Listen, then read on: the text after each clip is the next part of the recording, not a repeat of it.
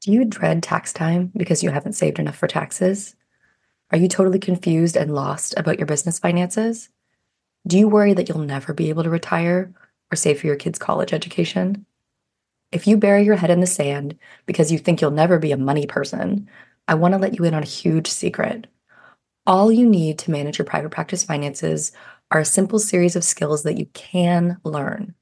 After all, you already did the hard work of graduating from college, becoming a therapist, and starting your private practice. Hi, I'm Lindsay Bonham. I'm a therapist turned money coach and the creator of Money Skills for Therapists. I've helped hundreds of therapists just like you develop peace of mind about their money. I invite you to watch my free masterclass where I teach my 4-step framework to get your business finances totally in order. In the masterclass, I cover the 3 biggest mistakes that therapists make that keep them from getting clarity on their private practice finances, the secret that most accountants don't want you to know, and why working with your mindset and emotions is essential to changing your patterns with money. This masterclass is for therapists and health practitioners who are running or about to start a private practice. It is the first step in learning about my signature course, Money Skills for Therapists. Register today with the link in the show notes to take the first step to go from money confusion, anxiety, and shame to feeling clear and empowered about your money. I look forward to supporting you.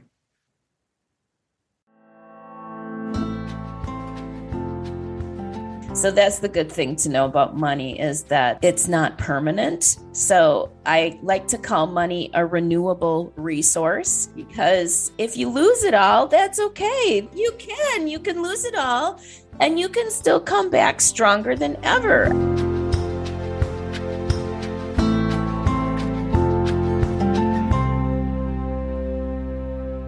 Welcome to the Money Skills for Therapists podcast, where we answer this question.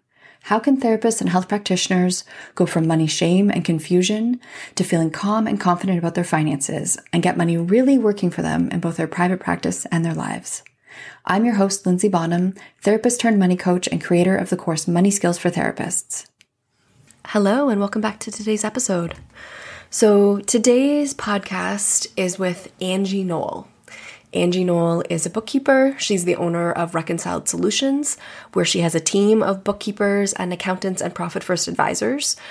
They work with small and micro-sized businesses. So for many people listening today, our businesses are actually right in the range of who Angie works with. And as you're going to hear in this episode, a big part of what Angie believes is in financial sustainability in business and helping business owners to achieve that and achieve profitability, but also at the same time, lifestyle sustainability.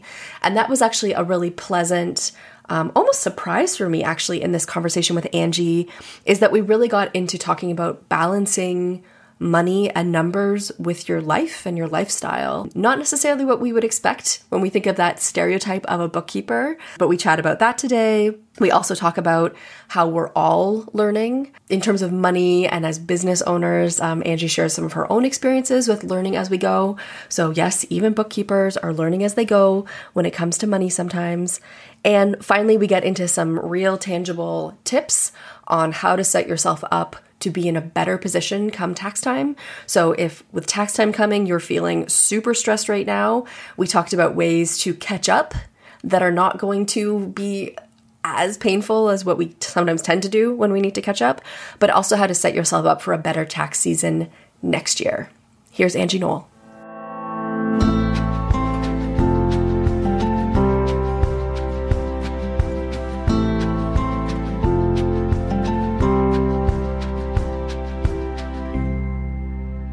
So Angie, welcome to the podcast. Thanks, Lindsay. I'm so excited to be here. It's a good day. It's a good day. I'm excited to have you here. So Angie, you are a bookkeeper. So I'm especially excited to have you on. Like on the podcast, we have had accountants on before, but mostly we have therapists, right? Like mostly the folks that I'm chatting with on this podcast are people whose brains are like pretty similar to my brain, right? We're kind of the same kind of human. Now, something I want to start with right away, talking to you as a bookkeeper, is kind of the elephant in the room, which is that I think that therapists can have this story about accountants and bookkeepers, like numbers people, that numbers people have like no baggage around money, that they're just like perfect at money, perfect at math. It all comes very easily. They're just like, they have this in the bag and they've always had it in the bag. Can I ask you for your thoughts on that kind of story that we might have, even unconsciously, that we might have about bookkeepers? Well, Lindsay, it's not true.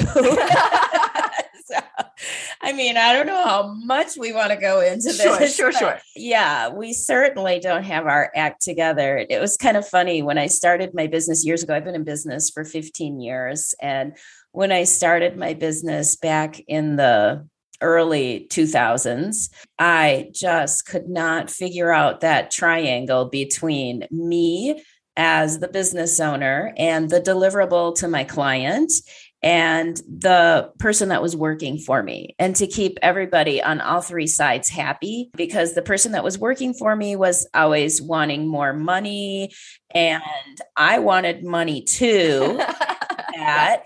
And the client wanted to pay less and wanted less for their money, but they still wanted the deliverables. So that relationship was super hard. And I had so many money shortages. Sure. Right. Yes. And I've had to reinvent myself. So what it started out looking like 15 years ago is not what it looks like today. And that's because I've slowly made changes. So that's the good thing to know about money, is that it's not permanent. So I like to call money a renewable resource, because if you lose it all, that's okay. You can lose it all and you can still come back stronger than ever. I mean, I think that's Shaquille O'Neal. He went bankrupt. He talks about this story about spending $1 million in one day. And he really only had like 700,000 to spend, but he blew $1 million. So he was in the hole $300,000 for a single day. Wow. Right. And he came back from it, I assume. Yes, he came back from it. He's a wonderful business person. So yeah, I think therapists might have that expectation that maybe all accountants and bookkeepers never make mistakes with their financials, but we do. And I would say, on the reverse side of that, we're thinking every therapist has got their crap together as far as all the relationships in their lives. They must have perfect relationships with their mom and their dad and their kids and their spouses. And all that kind of stuff. Right. And yes. And then obviously that is also not true. Right. So, which is, I think, great to hear though, Angie. And I'm sure people know that logically, of course, bookkeepers and accountants are humans who are also learning as they go. But I think that's especially important for, if I think about the therapists I work with in the course and the health practitioners in the course. And if I think about myself, I think when you are used to being good at things and when you're used to being a high achiever in other areas, it can be really demoralizing and defeating when money is hard or when the business isn't working. Or as you say, the way it's set up is just not working and you're struggling at something and it feels like it's not going to work. And I think a lot of therapists at that point think about giving up and just going back to group practice, right? Or even changing careers. And what I'm hearing from you is you can reinvent yourself. Even if you start off on the wrong feet or with the wrong structure that's not going to work, you absolutely can learn these things as you go. And even people who literally do numbers and finances for their business have to learn the financials as they go sometimes. Absolutely. I'm still learning things every day, 15 years in business. We're talking about intimidation factor, and so many people have intimidation factor when it comes to their numbers. But it's interesting that therapists, when they're working with bookkeepers and accountants, they might have this intimidation factor, fear of their financials, understanding their money demons and all this kind of stuff. But I'm sure that we can flip that around 100%, because think of the clients that you're meeting with day to day. People are scared to go see a therapist. They've probably got their stuff together. There's intimidation factor there. We don't want to tell them our dirty underwear, all that kind of stuff. And I almost think we're in the same business, because bookkeepers and accountants, we also know our clients' dirty underwear. We just have a different way of doing it. We know where they eat. We know what they spend too much money on. We know which clients are slow paying them, which clients are really good about paying them. We know lots of stuff about their business. So I think it's just overcoming the fear, the inadequacy, do I deserve this? Yeah. Because what I'm hearing is the intimate details of your clients' financial lives, right? We tend to know the intimate details of our clients' emotional lives, their relationships, their inner worlds, their financial lives. And I'm curious, Angie, with that, like, what do you see as kind of like your role? How do you think about what you're doing with clients when you are working with those numbers with them? And when you do know their numbers, what are you trying to accomplish with them? Well, the biggest thing that we're trying to accomplish is that they have visibility and clarity to their financials. That's super powerful. There is power in understanding and absorbing and being able to make decisions more than just on how we feel inside ourselves and on our gut, but based on numbers and data and the story that the numbers tell. So the numbers do tell a juicy story. And that's what I want therapists to understand is if we set this up, we're going to be able to tell those details about your business.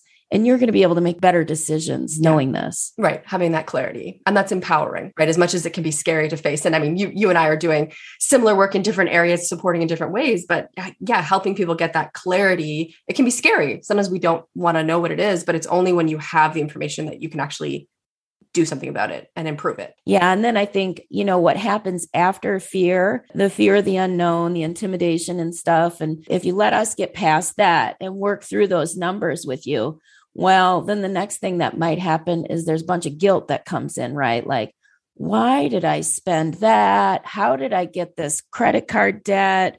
I'm in this position where I am not where I should be at this age or stage of my life. And all of that kind of stuff. So then we're probably not your favorite person because you're feeling guilty. Yes. Right. Yes. To draw it back to therapy. Because now you're getting me thinking about all these similarities. I feel like it's the same thing with therapy and the way that we work with clients, or we also have folks in the course who are like dietitians, where you're helping your client look at what they eat, right? Or like look at their exercise, their relationship to their body. And yeah, sometimes that's not actually the fun role to be in, because you're getting people close to stuff that they're avoiding because there's hard emotions there. Right. Mm-hmm. And so, that's interesting to think about how we probably project a lot of our feelings onto bookkeepers and accountants in the same way that our clients project feelings onto us as therapists or practitioners, where it's like, talking to her is stressful. Yeah. Right. Right. But it's about things that are there anyways. Right. And if you think about it, if your client is coming to you with their personal issues and they're having that conversation, you don't want them to feel judged or guilty or upset about how they've handled stuff, because we cannot change the past. So that's why it's so important to remember this whole concept of money being a renewable resource. We can change things today for the go forward so that we won't make those mistakes again. And we all have that ability to fail forward, to fail faster. We know that the fail is coming, but can we learn from it and move forward faster and reestablish our financial health and wellness? Right. Because as you say, it's a renewable resource. There's always opportunity to make more money as long as you're working and able to work, right? Which for most of us will be for a long time. There's always the opportunity to make more money, make it in a more strategic way, put it to more strategic, ends, and have your financial picture look really different, even if you're like 20 or 30 years into your private practice. There's still always opportunity to turn it around. I know you talk some about profit first, but I just completely believe in this ability to draw the line in the sand and say, I may have made this mistake in the past, but no more. Today, I declare permanent profitability. And I think that's just super powerful. And that's what you get when you have good, clean books and visibility and clarity to your financials. Absolutely.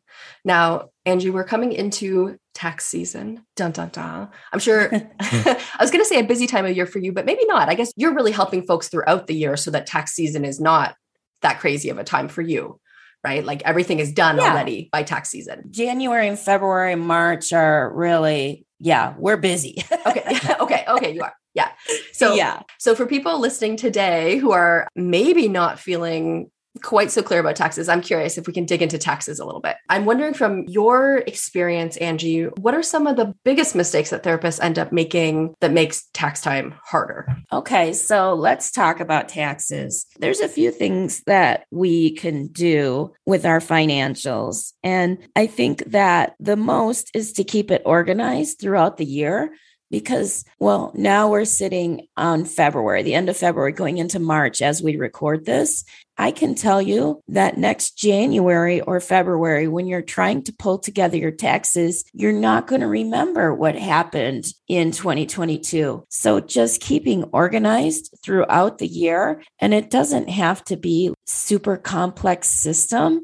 You can have a January through December hard copy folder and a digital folder, and just put stuff and receipts that happens in January in the January folder and stuff that happens in July in the July folder. And that is one thing that really helps. So I would suggest that. Another thing that I can suggest is that as a small business owner, I don't care if you're a solo entrepreneur and you've been in practice for 25 years, you still want to keep your personal expenses separate from your business expenses. That's super important because that business is your livelihood, and we need to be able to extract its performance from your performance, because the business may have had a good year, but you may have had a crappy year. I bet that happened for a lot of therapists during pandemic, like their businesses were going crazy. But personally, they're like, I'm struggling with the same stuff, the same lockdown issues that everybody else is. And my personal mindset isn't good. So that comes into play with our financials. We have to have it separate so that we can view it separate. It's not an end-all situation as far as if you didn't do that last year. Oh no, I'm screwed. I didn't do it last year. You know what?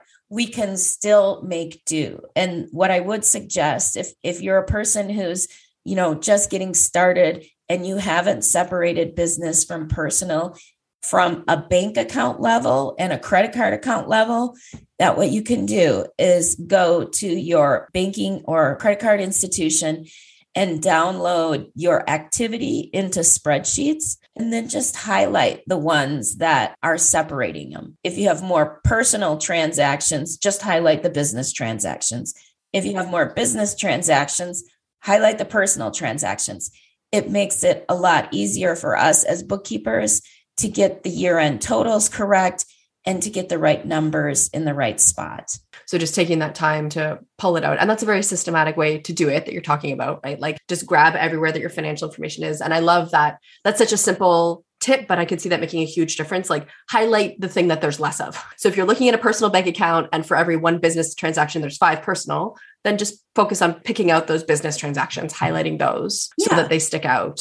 Yeah, You are absolutely speaking my language. I always suggest people do that bank account separation first, because I think, as you say, like it creates such blurriness of not being able to distinguish what's even happening with the money. But as you say too, it's like maybe your business is doing really well, but you can't see that information because personally you've had a hard year and maybe you're spending quite a bit of money and you don't feel the gains of the business because you don't even see like, oh, the business actually made a lot of money, but then I spent a lot of money at home.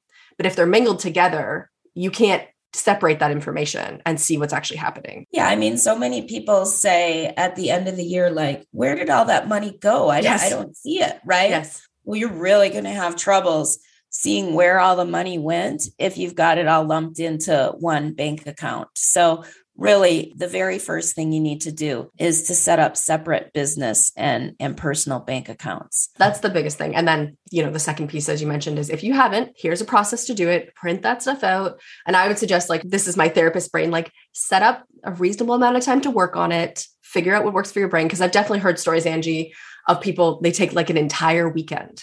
Oh yeah. Just a weekend of hell of just like, and they lock themselves in a room, because I think there's also this element of like, now I have to punish myself, like I didn't do this all year. So now I can't make this easy on myself. I have to get it done. So they set it up in a way that's even like not that pleasant. Like I'm going to close myself in this room and I'm not allowed to come out until I'm done. Which is like a pretty like hard line way to treat yourself. Yeah. No food or drink in here. This is strictly work. And yes. I got to have somebody standing over me, beating me a little bit. Yeah, right. So I never do this again. Yeah. And like, I would be curious to hear more from you about like, what would you suggest therapists or health practitioners, if they do find themselves in a situation, it's like they're coming to tax time, all their money is mingled together, they're going to have to pull it apart. What is your suggestion for like how they should think about this, how they should treat themselves? What's your bookkeeper perspective on this? Well, I do think that, it goes to kind of those successful mindsets, or I'm a big person with Understanding the Atomic Habits by James Clear. He writes a book about atomic habits. And so setting yourself up for success. I know that dealing with your financials is something that might be very painful for you, but we do our best work in the morning when we're full of energy. And setting yourself up for success means maybe setting aside 30 minutes or an hour, consecutively for a week to work on that. And when the timer goes on, your time starts and you get to it, you have to focus. And when the timer goes off, then you get to quit and just reward yourself. I mean, a big thing is just saying, I did it. I did the task. I ate the frog. I did the thing that I didn't want to do. And now I can go on to the other parts of my job that I like a little bit better. And with that Atomic Habits, I'm not familiar with, I know the book, but I have not read the book. Is there a certain period of time that's suggested there? Or do you find your own period of time that works for your brain? How does that work? No, I don't think there's a period of time. Atomic Habits is about just establishing ourselves for success and what success means to us. Yes. And how can we take our bad habits out and regrow into good habits, right? Replace those habits. So that's a really great book. But that concept of we do our best work in the morning is very well documented in a lot of business sources will document that. And working in snippets, it's not working in I'm going to lock myself in this room for the next 72 hours until the job is done. Nobody can work like that. No, certainly not. And I think with that, something I think about a lot, Angie, is when we do stuff like that, if you already have the story that money is hard and negative, that's only going to deepen that story so much more, right? Because now you've actually created a situation that is hard and uncomfortable. And, now when you think on finances, you're just going to remember this like horrible experience of like, well, finances is when I locked myself in my room for 3 days to do all the tracking I did do all year. Right. So it just reinforces that negative story and negative experience of money when we do punish ourselves in trying to catch up in that kind of restrictive way. Yeah. I mean, I really think that money is something that we need to look at every month. And probably more than once a month. Even if you're a solo practitioner, I would say at least twice a month, you need to be kind of adding up the totals, seeing how things are going. So if we follow that profit first concept of the 10th and the 25th of the month, we generally have to look at our personal bills about twice a month. So why not be looking at the business at the same time? And as you think about it, on the 10th of the month, you should be wrapping up what happened in the prior month and paying the bills from the prior month. And then by the time the 25th comes along, you should be able to be saying, well, this month is looking pretty good, or it's not looking good. And why is it not looking good? And what am I going to do to change the trajectory as I move forward? A lot of times too, I think that when you think about bookkeepers and accountants, you think about us as being historians, and we're always looking at the past performance of the business, but really managing your financials, past performance, that's a lag measure. It's stuff that you cannot change, but a lead measure is stuff that you can change. We have to change that mindset of thinking about our financials is something that's all historical to something that is history is going to give me good clues about solving the way I want to move forward and what my future looks like. And how do I lead into the success that I'm trying to reach? Yeah. Yeah. I mean, something I think about a lot, Angie, is having presence with money, right? Like, as you say, not just looking at it later to see what happened because it's done. As you said earlier, the past is the past. Right. And so now you're looking and you're thinking, oh, I really overspent on business expenses this year. It's too late at that point. Right.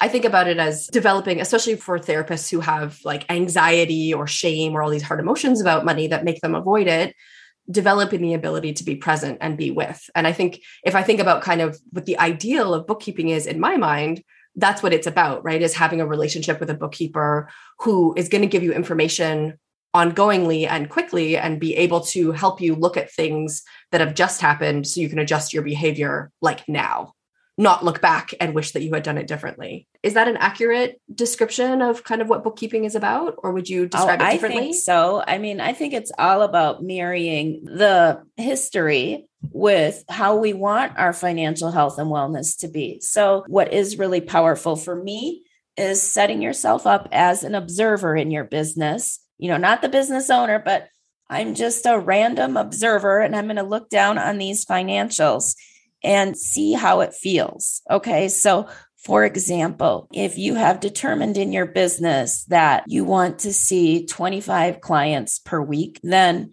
if you're doing a 10th and a 25th review, then you can look back at the past 2 to 3 weeks and say, okay, I saw 20 this week. I saw 28 that week. I saw 23 this week. That felt, for me, it felt good, this way. It didn't feel good that way. It wasn't work-life balance for taking care of my kids and whatever responsibilities I have outside of my job, but just kind of having that ability to set yourself aside from the financials and see, well, look, when I did 25 sessions per week, that resulted in this kind of financial gain. And was that financial gain feasible and reasonable for me as it relates to work-life sustainability and how I felt about my day-to-day, and am I positive and getting all the things that I want to focus on in my life done? Yeah, I like that. That's a very balanced approach to money. I really like trying to balance, right, between the numbers and what the numbers tell us. Because you might look at the numbers and be like, that's a great number. Wow. When I see 30 clients a week, I'm freaking rich. But then if you do think of the other side, like you said, like, well, how did I feel that week? Was I able to be present with my kids that week? Oh, I forgot to pick my kid up at school that week because I was so busy and distracted. Mm-hmm. That gives you different information. It gives you different information. And like I've been hearing from a lot of therapists over the past year that so much had gone virtual, right?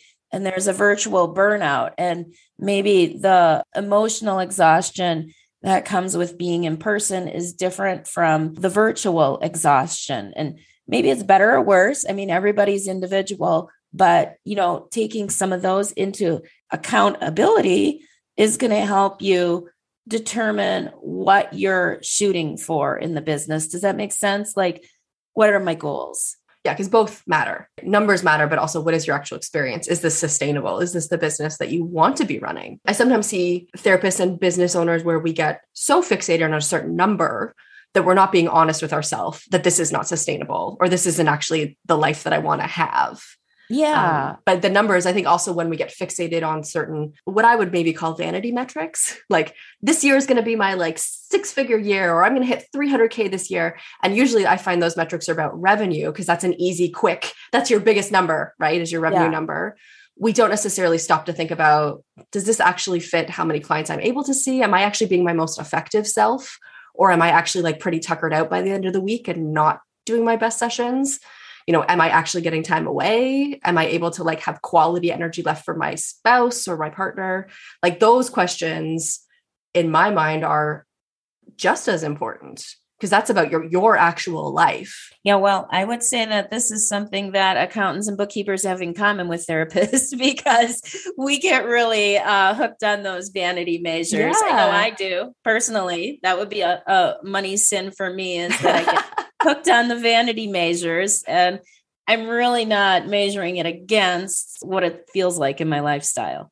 Right? That's only one piece of information. I always think about it, and maybe this is a little morbid, but first of all, life is short and unpredictable, but also if this is our one and only human life, and I don't know if it is this how we want to be spending it? Right? And it's so easy sometimes, especially when we're in certain age ranges, I find, or maybe it goes on like this forever, in your 30s, you're kind of establishing, you're building, your 40s, you're trying to create stability for your kids, be able to send them to school. But then I'm sure probably retirement starts to become a big pressure in your 50s, if you're not already set up. There's always some reason to be working extra hard or seeing more clients than you really ought to be, right? My high school girlfriend, she told me that it's just wrong.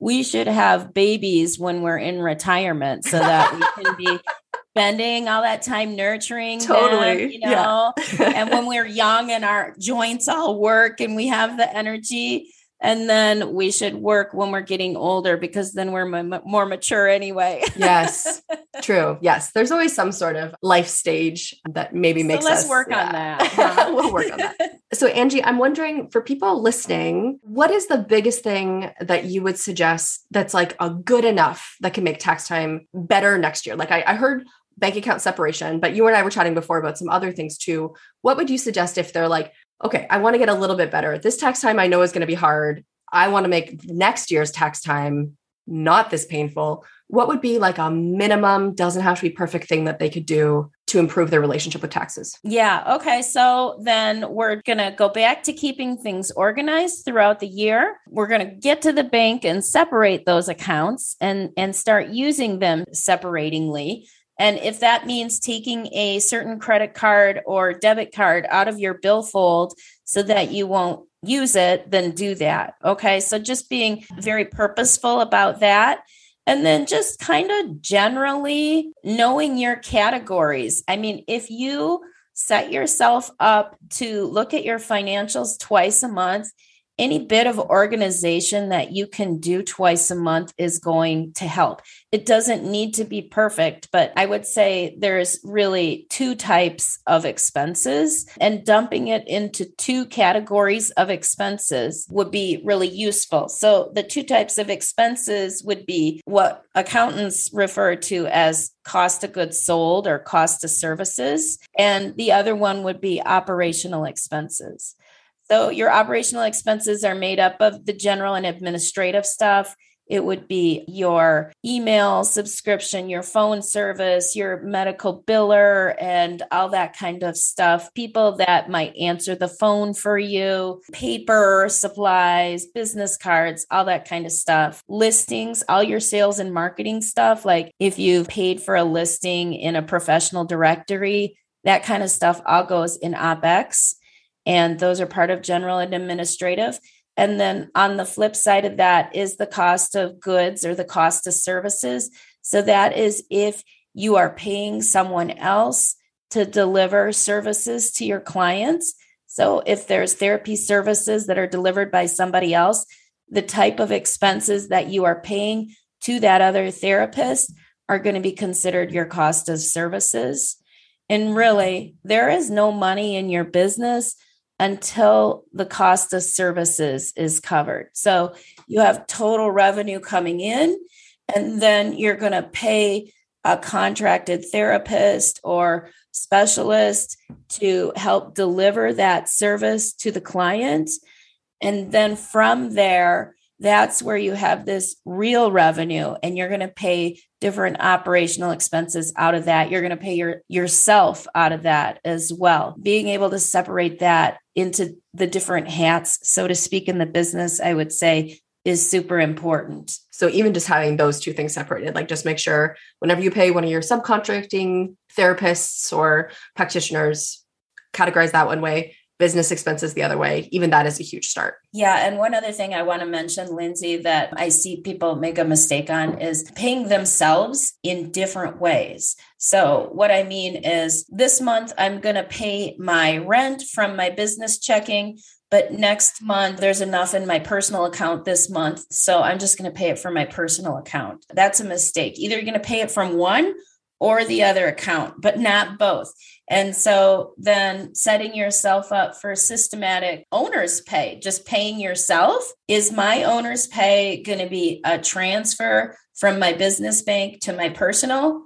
And always set it up in that direction every time I have a little bit extra versus, oh, my credit card's really expensive this month, so I'm going to pay as much as I can for my personal account. And then the rest of it, I'm going to pay for my business account because I've got money in my business account. That's a no-no.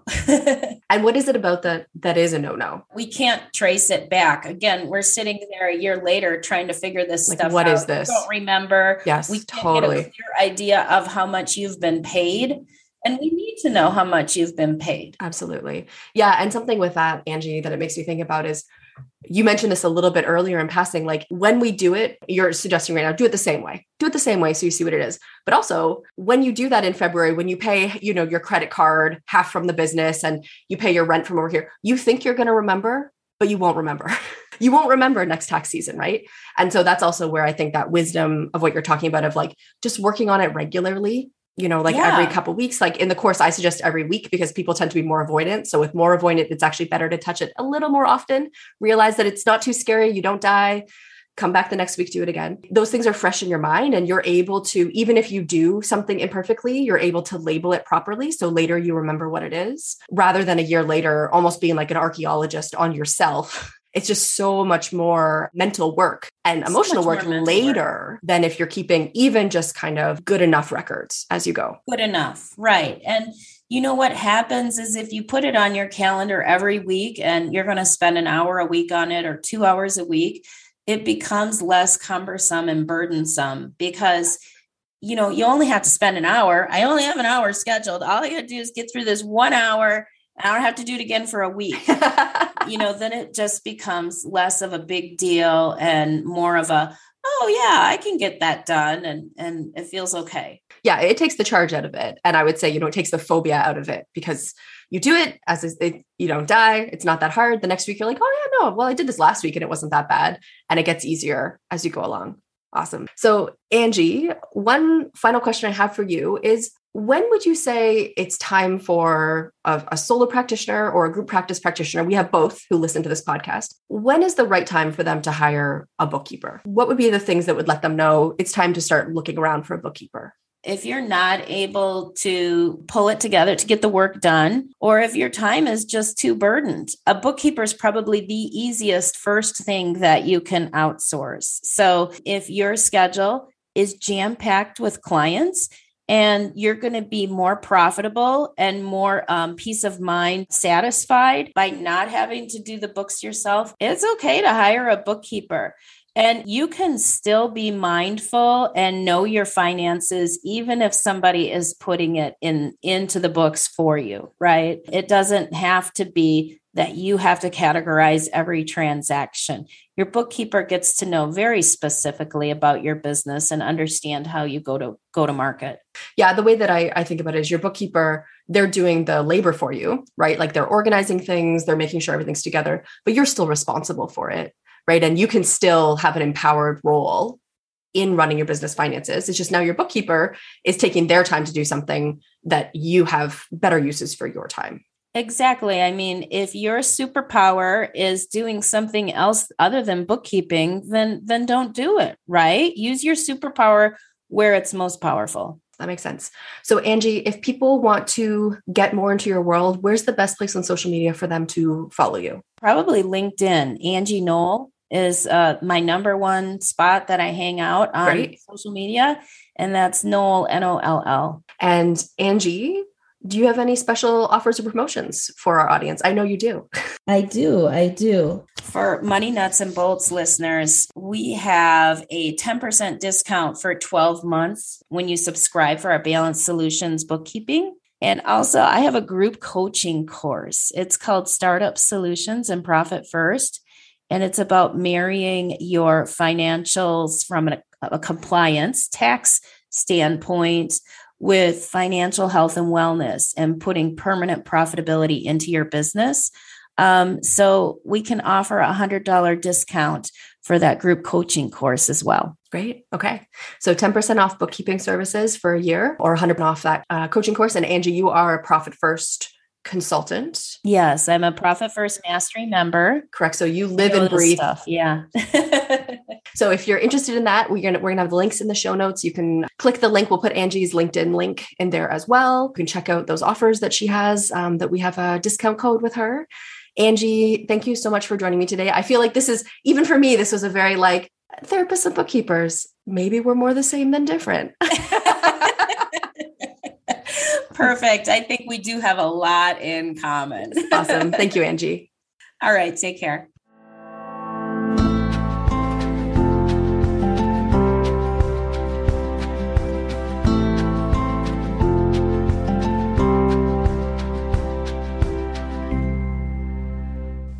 There were many things that stuck out to me from this conversation today with Angie, but one of them is about that intimidation factor that she talked about, where when we tell stories about certain types of people, certain professionals, how that actually makes it harder for us to work with them because we are telling a story that they're perfect and they can't relate to the fact that our business numbers aren't working or that we're not paying ourselves in consistent ways, when often probably they can relate more than they're going to let on. Just like as therapists and practitioners, sometimes we can relate a lot to what our clients are talking about, but because we're in a position in that role to support them and treat them and serve them, we're not going like, oh my God, me too. But we probably could a lot of the time. And it makes you wonder about how many accountants and bookkeepers might actually be a lot closer to what we're experiencing than we think, because so often, we apply our gifts to other people before we apply them to ourselves. So something to think about the next time you're sitting across from an accountant or your bookkeeper and you're thinking that they have this perfect relationship with money and they live and breathe numbers and can't possibly understand what you're going through. They might understand more than you think. And I hope that reality check helps you to ask more questions, not assume that they're judging you, but actually build a relationship with them to help you get the most support that you can, because they do have skills and knowledge that you don't. And they're also humans who want to support you and teach you. If you'd like to hear more from me, you can follow me on Instagram at Money Nuts and Bolts. We're posting content on there all the time about both the practical and emotional parts of money.